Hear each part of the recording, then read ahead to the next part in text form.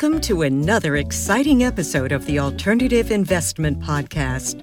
Listen in as host Andy Hagins interviews asset managers, family offices, and industry thought leaders as they discuss the most effective strategies to grow generational wealth.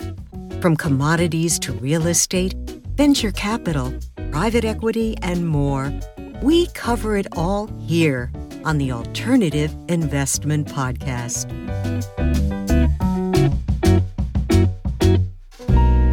Welcome to the Alternative Investment Podcast. I'm your host, Andy Hagins, and today we're talking about an agile approach to real estate investing.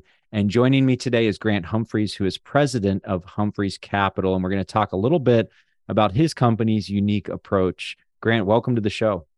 Thanks, Andy. Glad to be with you. So to kick us off, can you give us a little bit of background on Humphreys Capital? How long has the company been around?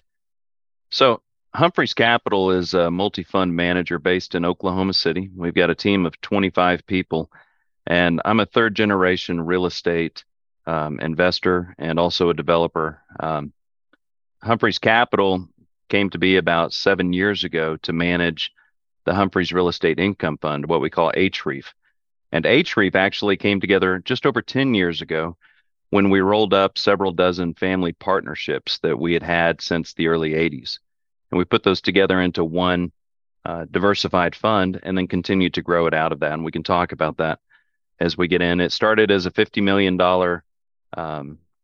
corpus, or kind of, initial set of properties that were primarily triple net lease in the convenience space. And it's grown to over 1.2 billion in AUM now.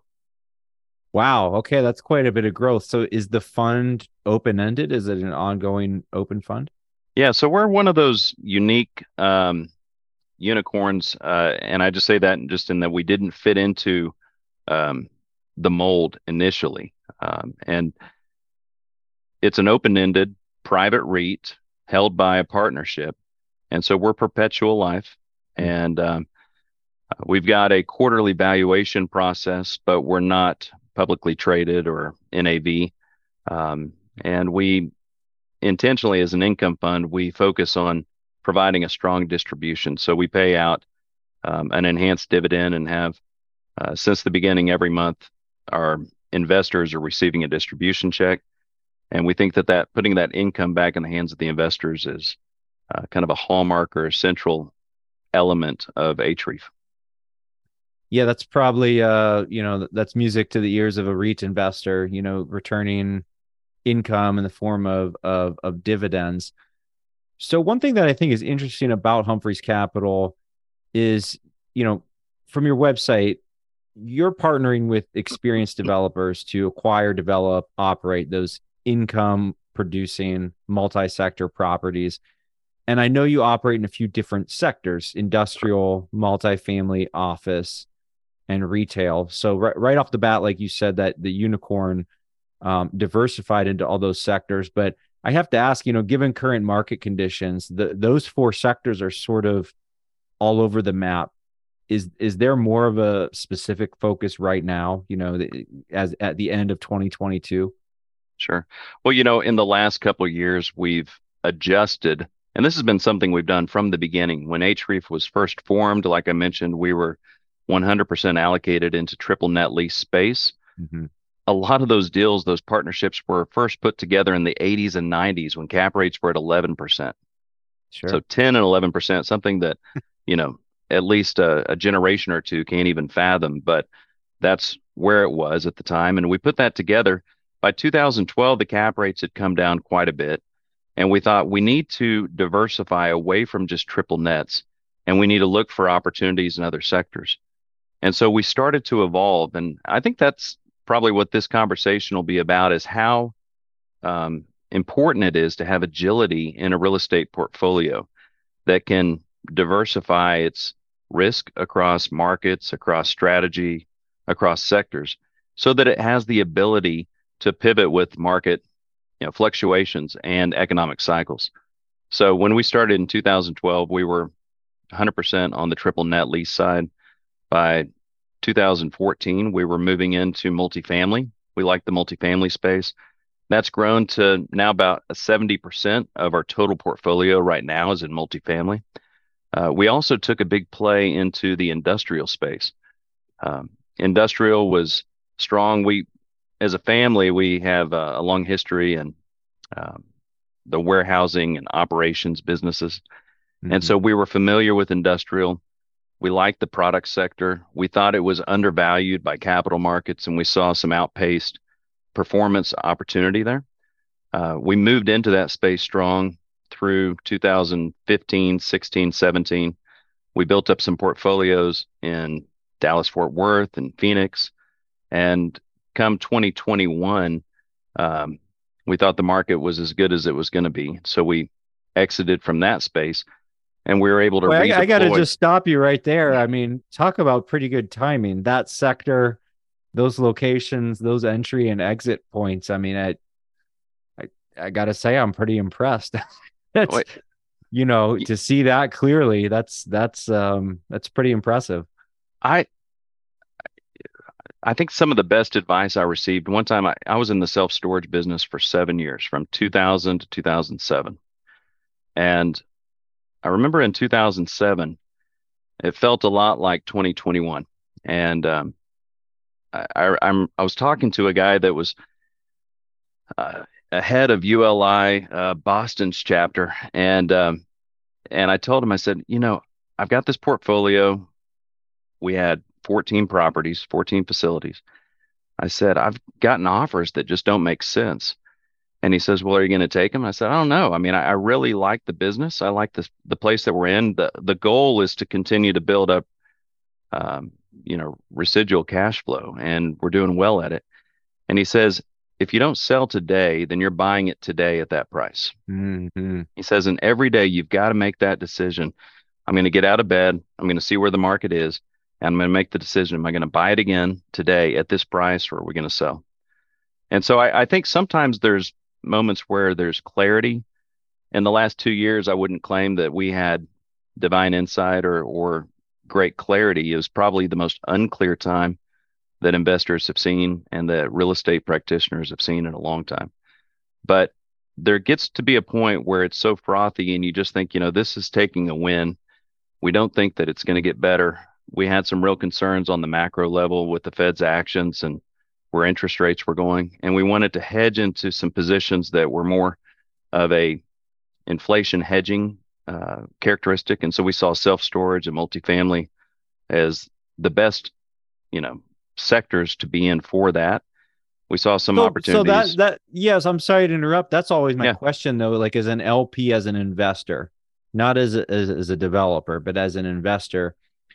I totally agree with you. Wake up every morning and look at your portfolio and say, would I buy this again today? To the extent that Right. it's liquid, at least it's not always liquid, but to the extent that it's liquid, would you buy every element in it at today's market price?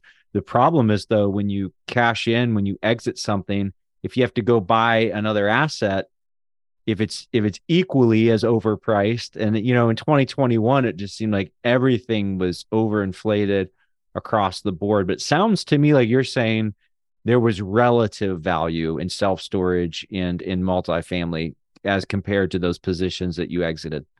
I think that's where the agility comes back into play, that if you have a pipeline of opportunity that's spread across geographical markets, across multiple real estate sectors, and across different strategies. So we're active in core, value add, and ground up opportunistic. If you have key relationships that are bringing that pipeline of opportunity in and you have line of sight to see where the market is, you can find some dislocated um, performance opportunities. You can find where the capital markets have read the headlines, and usually the capital markets um, are 6 to 12 or 18 months behind. Mm. They're seeing the headlines that, industrial is the best thing ever and it's never going to go down. It's always going to be great. They're continuing and then they decide, hey, let's put together a specific fund for that and let's go out and raise, $30 billion so that we can push it into the industrial space. And that flood of capital that's pushing it in just smashes down the cap rates, drives up the property values, and helps tell this story for a season. And I think there's some big macro things that are happening in industrial that are going to keep the music going for a time. When you're What, talking about, would you, yeah, would you just, it sounds like what you described was almost contrarian. Like when you saw people running for the entrance to that market, you're sort of ambling for the exit, rather than going along with that crowd. uh, we were already in the space because we liked the product. We liked the property sector. We were already in industrial. And I think that that's kind of our fallback position is to come into things that are um, more utilitarian, less trendy. I started out as a retail broker, and retail changes its face every 3 years. It's hard to keep up with Mm. the evolving face of retail before it becomes functionally obsolete in some way. Industrial, it has a lot more grace built into it for its owners over the longer term. So we had built up a portfolio of second and third generation industrial properties. And it got to the point because of that push of capital that was coming into the industrial space. It got to the point that it was hard to say no. We felt like it was in the best interest of investors to go ahead and take a win. Yep. So I think I get it. So you're saying, hey, look, by default, we like the industrial space. It's our kind of space, but at a certain point, the market gets so frothy, it's almost dumb not to sell. And of course, you never know. You might be back buying the same asset or similar assets 5 years later for, Yeah. a discount. So I have to ask though, of those sectors, we talked a little bit about industrial, multifamily, and retail. What about office? Is office dead? I always ask that anytime I see office. I have to ask, is office dead? I'd say no, office is not dead, but it certainly has been impacted by COVID. And it's to be determined on how much of an impact that is over the longer term. Um, I think people learned a lot through the COVID experience. We learned what to do and what not to do. Um, and our expectation is that people will always need a place to work. You're not going to change thousands of years of civilization and human history. That people, when they come together and they have a free flowing exchange of ideas, it's better if you and I were sitting face to face right now, Andy, we'd have a richer conversation. As good as this is, we'd have a better conversation because those social cues, those Mhm. nonverbals, those are important. And that's the way that real collaboration and idea generation takes place. So you're always going to have an office component to it where people are coming in for the face to face. But I think we learned a lot about what a blended model might look like. It's certainly going to be a reduction overall to some extent in the office sector, but we don't know where that's going to be, how much that's going to be. And one thing that I've seen in the past, when you go through a correction cycle, it doesn't impact all properties the same, all Mhm. sectors the same, all markets the same. There's islands of value preservation, and there's clear winners, and then there's also large swaths of the commoditized, less appealing, less amenity rich, less well located, where the fundamentals just aren't there. And the majority of the devaluation takes place in that um, property that just doesn't have uh, the fundamentals that it needs to continue to stay competitive. So Would you see Humphreys probably staying away from that sector for a couple of years to see that play out, or are oh, we you actively monitoring, potential deals? we look at everything. So we took a play last year. We took a position in a great office asset. I was there 2 weeks ago in the Phoenix market, and so it's up on Camelback and a great, Class A new office building that we had conviction about. And we feel like it over the long term will be one of those locations with the amenities and the quality and the surrounding demographic strength that it's going to be a winner. And because the headlines were so out on office and everyone said office is dead, COVID killed office, it's never coming back. We thought that there was a good play there where we could pick up a little bit of a basis point spread because some of the other capital players weren't as aggressive about that just because capital markets were out on office at the time. So, and, and I should say, our position, we don't define ourselves as a contrarian firm or a contrarian strategy. That's not what we're about. We really just look at the deals on the fundamental level, at the sub-market level, and we combine a quantitative understanding of the analysis of those factors, which you can see on paper and you can see just by going and doing a close market study with the qualitative elements of a great partner. And so we look for deals that are originated through those relationships with people that we trust, where we have values that line up. We've done a lot of deals with a lot of great GPs that are out there, development partners and folks that are in different sectors and different strategies across the country. And about 85 to 90% of the money that we put out over the last 3 years is with repeat partners. So it's folks that we've got track record with, we know them, we trust them, we've got scar tissue together by working through tough deals together. Those are the deals where we're seeing opportunity. And that happens sometimes to be viewed as contrarian, but for us, it makes good sense, and it's good common sense business. Yeah, maybe contrarian isn't the right word. Just, like all that money that was flowing into industrial from big institutional players, it's kind of like players that are showing up at the sixth inning of a ball game or something. And it sounds like, you all were just earlier in that space, playing the early, you were the starting pitcher playing those earlier innings. It's been go ahead. Wall Street kind of has a habit of doing that. Yeah. When we formed HREEF, when we formed our income fund, we said, let's look at the Sun Belt markets, which at the time were considered second tier and third tier or tertiary markets. And we're not talking about small towns. We're talking about, Dallas, Fort Worth, and Denver, and Phoenix, and Atlanta, Charlotte, markets that are strong. How long ago was this? I mean, it must have been a while.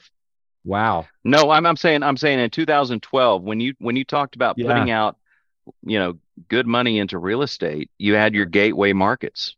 Yeah. Okay. And gateway markets were New York, LA, Chicago, and then San Francisco and maybe Seattle would be thrown into the mix in the discussion, Miami. Mm-hmm. But markets like, DFW, Atlanta, and Nashville and Austin did not get the traction that we believe that they should 10 years ago. And so we really just started focusing on those markets, and we've had some good return and performance in those markets. So again, back to that baseball analogy, we might be in the sixth inning or maybe the fifth inning of that heavy investment into the Sun Belt. But I mean, I don't know where the supply curve is, where the demand curve is. Do you think that, is that trade getting too crowded? Is there going to be, so much investment that there could potentially be an oversupply that, overtakes the tailwinds? There has been a lot of additional emphasis, a lot of additional investment placed into those fast growing markets, but for good reason. There still is economic growth. We're still seeing, job creation, startup businesses continuing to grow, those economies continuing to diversify.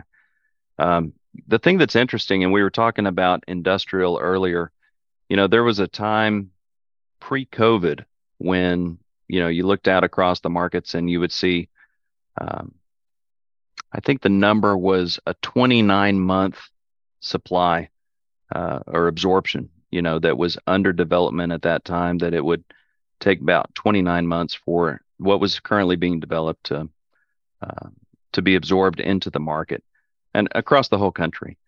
And then since COVID, with the big wave of industrial growth, we're up about, and this is as of about 3 months ago. So now it's definitely slowing down, but this is up about 60 to 70% additional growth, additional industrial growth. But that inventory number had dropped down to 21 months.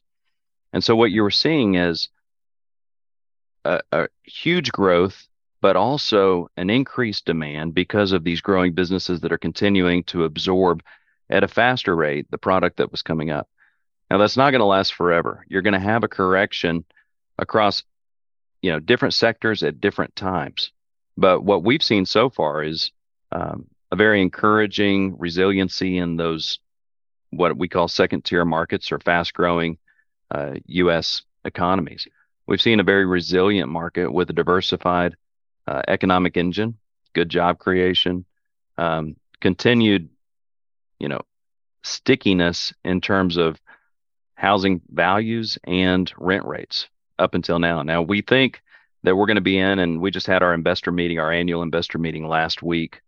And we were really transparent with folks. And we said, look, we look ahead and we see with the changes that you've had in the federal funds rate and response to inflation, you're seeing an increase in cap rates. We're going to be in for a rough time. It's going to be a couple years. It's going to be a few years. It's going to be a challenging place to find real returns and book wins. And we think that no one's going to be spared from that. Everyone's going to be challenged. So I don't want to be overly optimistic or have rose-colored glasses, but I will say that, over the last 10 years, those growing economies in the U.S. have continued to show resilience. Been a great place to be. So you see the rough patch, and it's almost everybody agrees that we're in the middle of, in the beginnings of this rough patch. You see that taking 24, 36 months to kind of work out of our collective economic system, out of the market where it gets a little more balanced. I would say I see it being a prolonged time of correction. There's so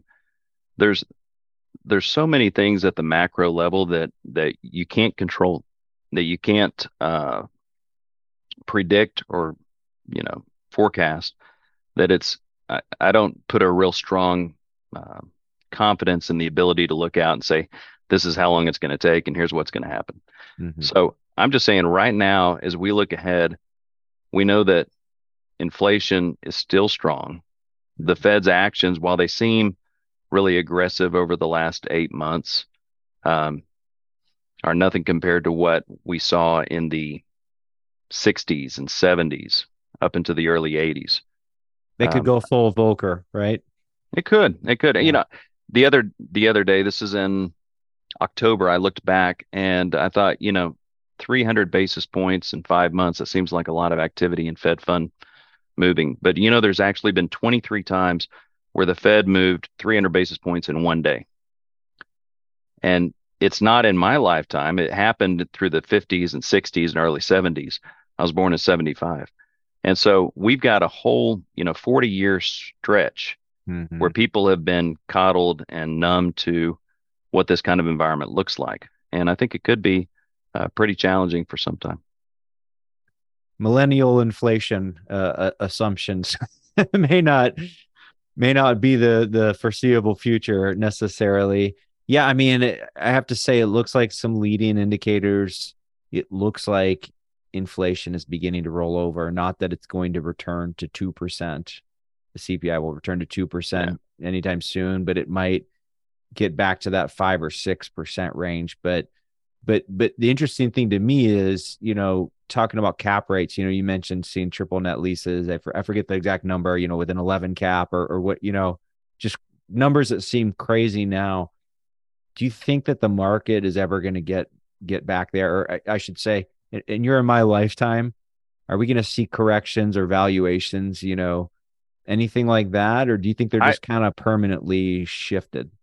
Well, I would just say that what we've been living in for the last, 25 plus years is not normal. Okay. So we've had a great run, and especially the last, 10 years post global financial crisis. The last 10 years have been a great time in real estate. But really the last 25, 30 years have been a time that is not typical. And we're at a different place as a country now than we were in 1983. And there's a lot more national debt. There's a lot more of, interesting and just really challenging situations that we haven't had to deal with yet. And so the world's changed a lot over the last 30 or 40 years. So I don't know what's coming up, but I will tell you that the season that we've been in has been a charmed season, and it's not going to last forever. So if you're a value investor, then, because I would say if you're entering a rough patch, whether you're in real estate or really in anything, if you buy an asset for income and you're willing to hold through ups and downs, you're pretty well positioned.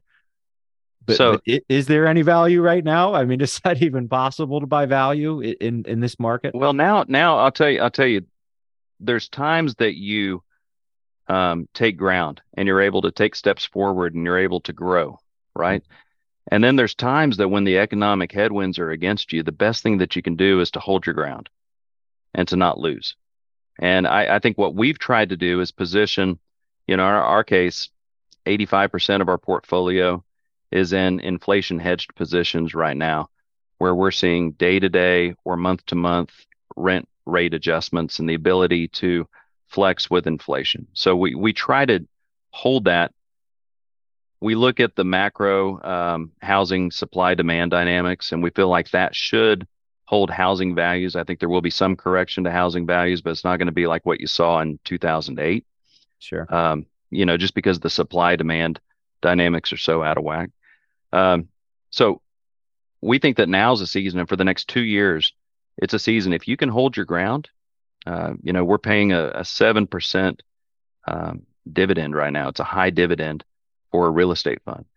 But if we can continue to perform on that dividend, to make that payment to investors as we have for the last 10 plus years, then we think that that is a strong win. We don't expect to see, double digit returns. We've had 16% in the last 12 months. We've had 10 plus percent in the last 3 and 5 years.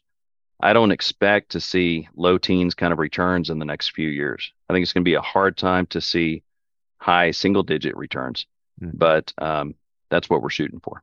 So you adjust and you flex. I think the moral of the story where we are right now is we just say, hey, we're in a time where we're going into the storm. It's going to be a long storm. We think we're well positioned for it. I'm not losing sleep at night. In terms of value to find and, harvests to win, it's not that season right now. Right now is the season where we're going to stay fairly hunkered down. We're still looking at opportunities, but we're not aggressive. And we're thankful that because we're a perpetual life vehicle, we're not going to be pressured into a sales posture that makes us put into a market where value is unknown or doubted. So we're able to hold and continue to preserve. So when you mention hunkering down, I mean, as a fund manager, what does that look like? Is that, managing debt, debt ratios? Is that being conservative with underwriting? How does that kind of change the, let's say, the strategic planning for 2023? For us, the posture of conservative underwriting, that's just how we've done it. We've underwritten for cap rate expansion for 6 years now. We've never seen it, but now finally our underwriting for cap rate finally expansion see it now, right? is going to come into play. Yeah. In terms of debt, in the last couple of years, we locked in as much as we could, either with a locked rate or with a rate cap. And so 85% of our debt, which is around 50% or less at a fund level, overall, 85% of that's capped or locked. And so, we've taken the steps that you can. I think you got to be prudent in how cash is king in this kind of a season. So we always keep a buffer, but we went ahead and, 8 months ago, put in an additional buffer in terms of our cash so that we'd be well positioned. We look at every deal. The way I'd put it is when times are great, everybody looks at the upside potential. When times are really down, you really look at that downside risk, and you look as if these assumptions don't pan out, if these assumptions don't prove true, are we going to have the ability to continue to perform? And I feel like we're well positioned to do that right now. Right on. So, one thing that I think is really intriguing, you already alluded to this earlier in our conversation, is that your fund includes projects that you categorize as core, as well as projects you categorize as value add and opportunistic. So it is, I think it is cool, and it's a little bit unique to see these different risk return profiles under one roof, let alone in one product. Is there tension, I guess, with having those different strategies all in one product? I mean, like at an institutional level, I'm thinking of, pensions or institutional investors. They generally want to invest in things that tick a box, that are sort of easily categorized, that they can kind of permanently categorize. Whereas this is totally different. It seems to me it's more based on your track record and your ability to add value with that active management. So, do you find that from the product perspective, is that an advantage? Is it a disadvantage? Is it both? There's a lot there.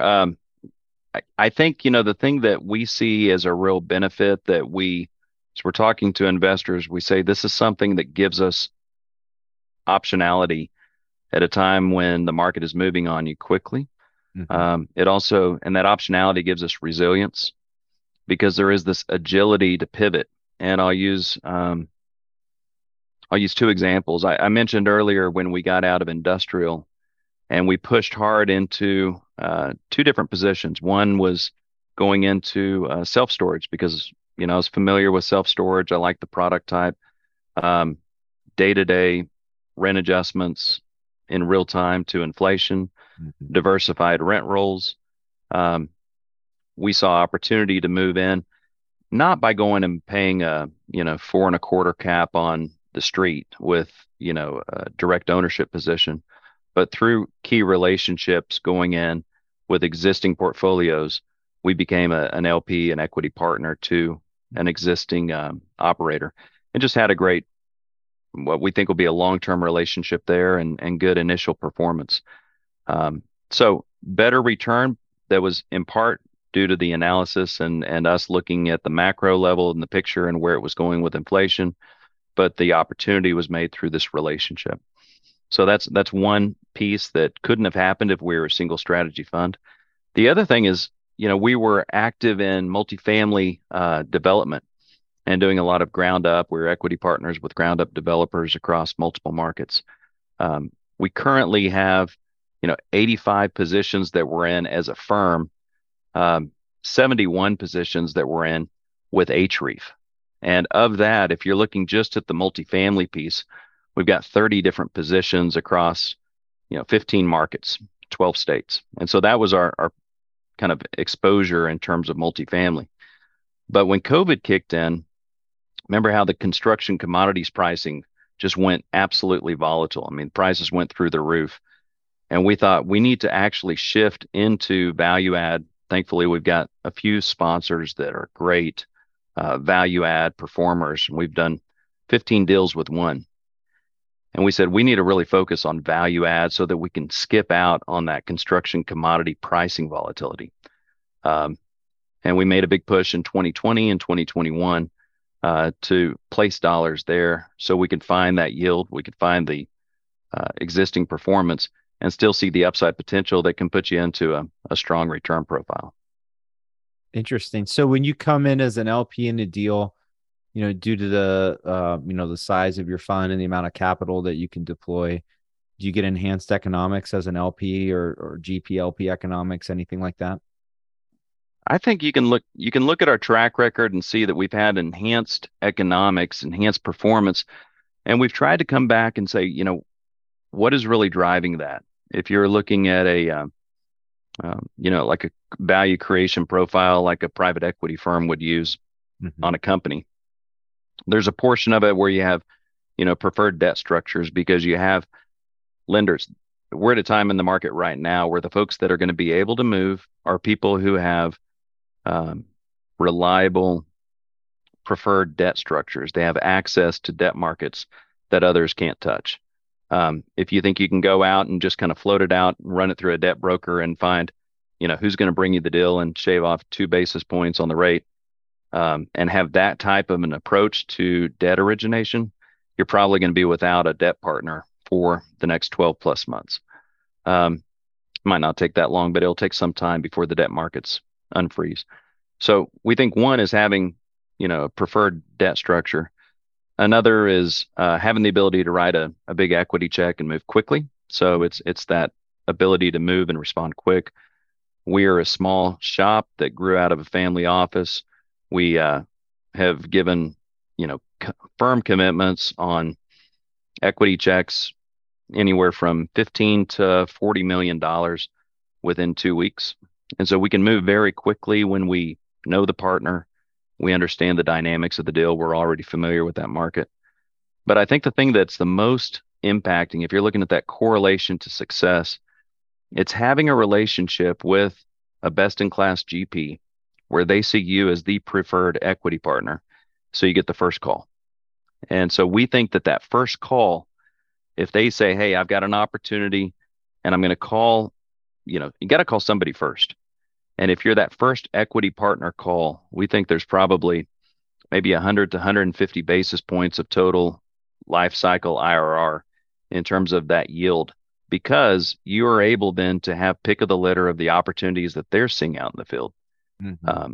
And if you're the second or third equity partner that's being called, you're taking the leftovers that have already been passed over by somebody else.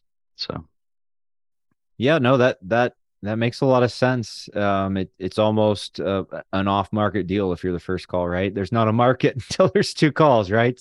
Right. And most of the opportunities we find, we're not looking on LoopNet or anything like that and seeing where opportunity is. We're looking ahead with these key relationships, and we're saying, what do you guys see 12 months, 24 months, 36 months down the road?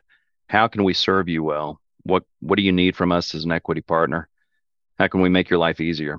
And then you can work us into that plan, and we can become kind of a long-term strategic capital partner for you. Yeah, the two themes that I'm hearing over and over.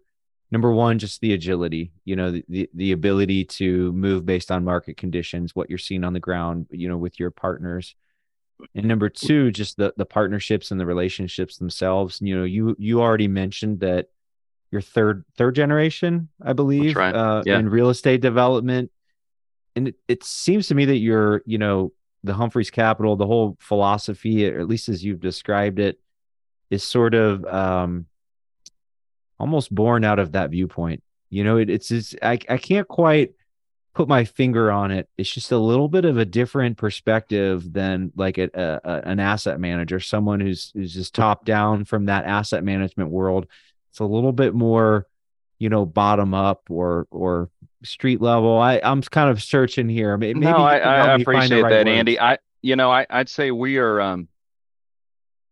This is something we have to balance. We're from Oklahoma. My family's been in Oklahoma for 5 generations. There's a rootedness if you're from this part of the country, Midwestern values, family values, common sense, but there's a rootedness that you have. And so you approach your business with a real understanding of how important and how dependent you are on relationships. Okay. If we can't do relationships well, if we can't understand what it looks like to craft a win-win structured partnership that creates alignment, not only in good times, but partnership alignment through times of challenging situations. And if we don't trust the other person to do the right thing, and not just scalp us, and find a way to cut a bigger piece for them and to leave that with us, or for us to do the same to them. I mean, that's not the kind of situation that anybody wants to be in. So you want to create structures of alignment.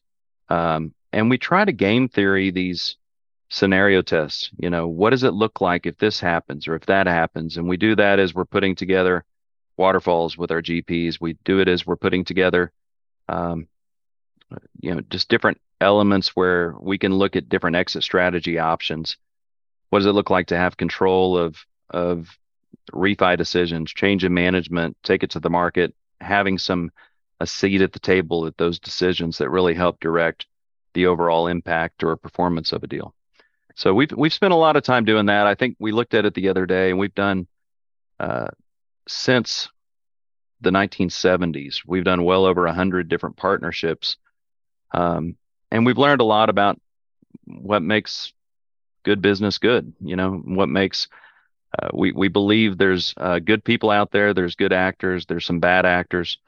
We can talk about human nature, but a lot of times the structure of the deal is going to guide and direct the steps of the parties. So, yeah, that's really interesting. And one fascinating thing you alluded to with a partnership, remember, human nature, incentives, and just structuring things in the correct way, of course. But you kind of alluded to, leaving a little bit of meat on the bone, making sure that both partners have a win, because if one partner sort of finds a way to, legally or not, finagle all the profit for themselves, there's not going to be a second project in that partnership. There's not going to be a third project in that partnership. And, you mentioned that Humphreys Capital was kind of born out of a family office. So when you talk about those sorts of things, I'm seeing that really long-term mindset that I think is really common with family offices, that's thinking about preserving and growing wealth over generations, not just over the next year or two, or even just the next market cycle. No, that's right. I think that long view of relationships, the long view of expectation in the American entrepreneur, that entrepreneurial spirit and a good pro-business environment is going to create some flourishing that wins over the long term. But on the relationships, you've got to have the long view of relationships. We put it as, the difference between people that are transactional. They try to win the deal and they try to take as much of the cookie as they can on that first cut. Versus people that really just think, okay, what's it going to look like for me to have a great long-term relationship that's they walk away from it and they think, I want to do another deal with them. There's relational equity that's been established. They treated me right. I trust them. We want to do it again. So we approach business that way, and that's been something that's been a key for us to establishing good relationships, not only with GPs on the development side or the value add side, but also with investors. We've got 640 investors. Most of those are high net worth individuals and, people like us who are looking for a way to get access into real estate. We have a few larger institutional investors, but very few, and their foundations, endowments, things of that nature. And so most of our investors that have come in are people that have owned their own business, or it's a family trust, or it's folks that are taking that long view, and there's relationship really counts there. Absolutely. And Grant, I have to say that overlaps heavily with our listenership and our viewership. Our viewership for the show is mainly LPs, accredited investors, as well as families and RIAs who are interested in illiquid or alternative investments. So that being said, could you let us know where our viewers and listeners could go to learn more about Humphreys Capital and your offerings for accredited investors? Sure. Be happy to. Thanks, Andy. So our website is humphreyscapital.com, and you can look us up there. Also in, ways that you could reach out. For me, I'm Grant at humphreyscapital.com. I've got an investor relations team. We've raised all of our equity to date through our internal team. We haven't worked with outside placement agents or broker-dealer networks. And so we're on 11 different platforms for RIAs, and we have had some significant growth in the last couple of years through that platform. But we have a great in-house team of investor relations professionals that have come from, financial advisor backgrounds or institutional investor backgrounds, and can speak the language and know how to take care of folks on a one-to-one basis.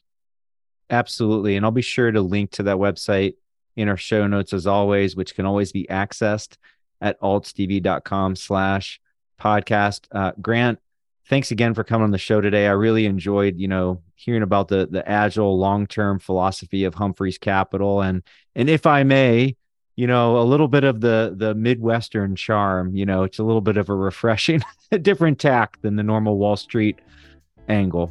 Hey, I appreciate the opportunity, Andy. Thanks for letting me come on today. Appreciate the chance to talk. Thanks again. That's it for our show today. A huge thank you to you, our listener.